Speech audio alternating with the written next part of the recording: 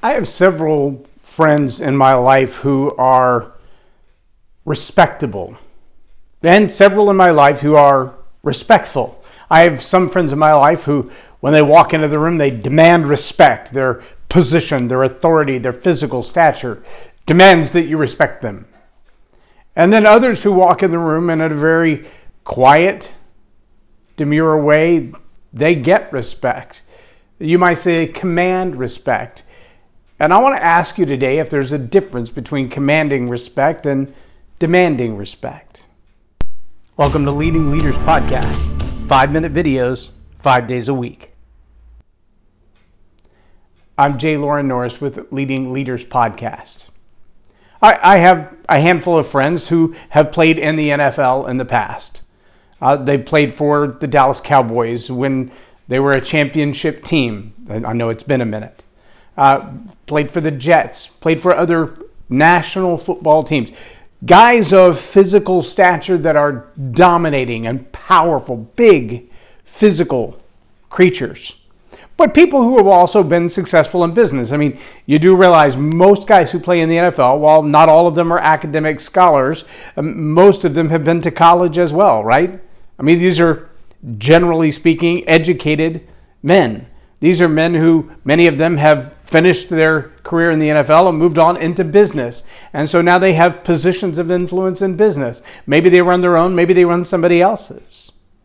But the impact that they've had in life has been pretty significant. They've been on national television if they've made it to the NFL. They've been signing footballs in the local Boys and Girls Clubs or Walmart or whatever else. They have some notoriety. People know who they are. And when you have the kind of physical presence, the physicality of presence, to walk into a room and know chances are you're the top athlete in the room. Right? On an average basis, most guys don't spend nearly as much time in the gym as an NFL player. That most of them are big physical people. Is that where respect comes from? Or is it the stats? Is it just the stats of their success? Do you look at them because they've made it as far as the NFL? Because that does take quite something to do. Not just every little boy who ever picks up a football makes it to the high school football team. Some don't even make it on the team. But not even the good ones make it through football in high school and on to college. You got to be pretty elite to get from high school football to college football, especially at a big team. And then to get from there to the NFL and then to actually get on the field and play for any length of time. Or you look at a guy like a Jason Witten, a multi-Pro Bowl winner, or the guys who've won more than one Super Bowl, or the guys who've played for 10, 20 years in the NFL. These are not just big physical guys who learn to play the game, but they've mastered the art of the relationships as well, right? Is that what makes them respectable? Because see, on the other end of the spectrum, I have friends like Aaron Ronco, who's the pastor of a church, and I believe he's associate campus pastor of a church right now. That's his official title. But if you ask him if that's his identity, he wouldn't say so.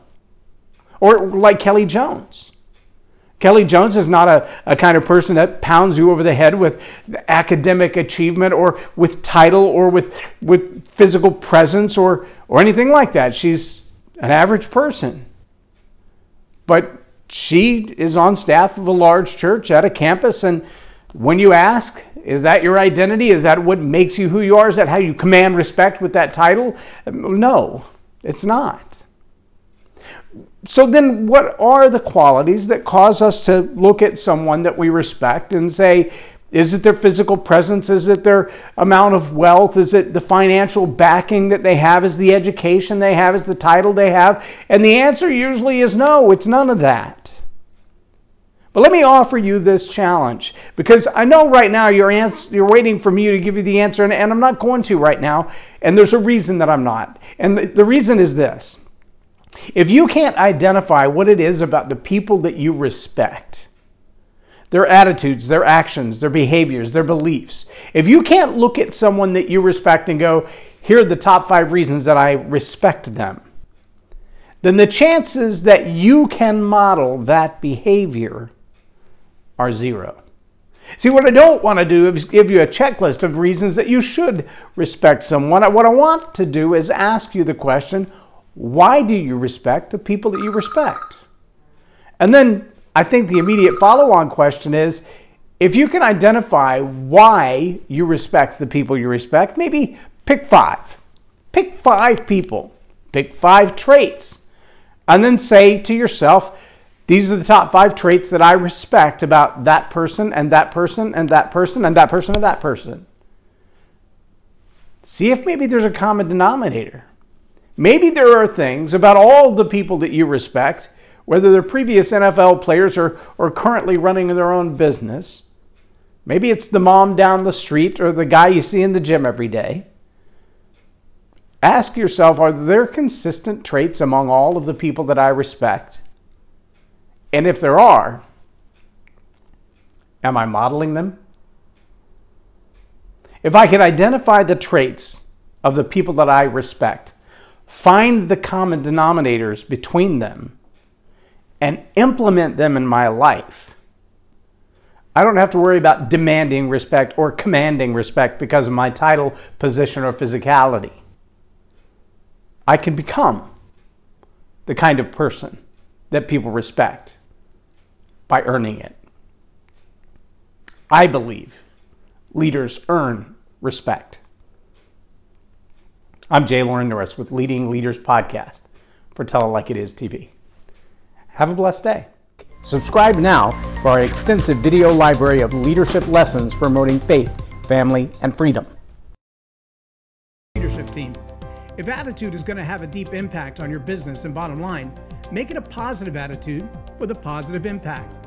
Visit jlorennorris.com/attitude hack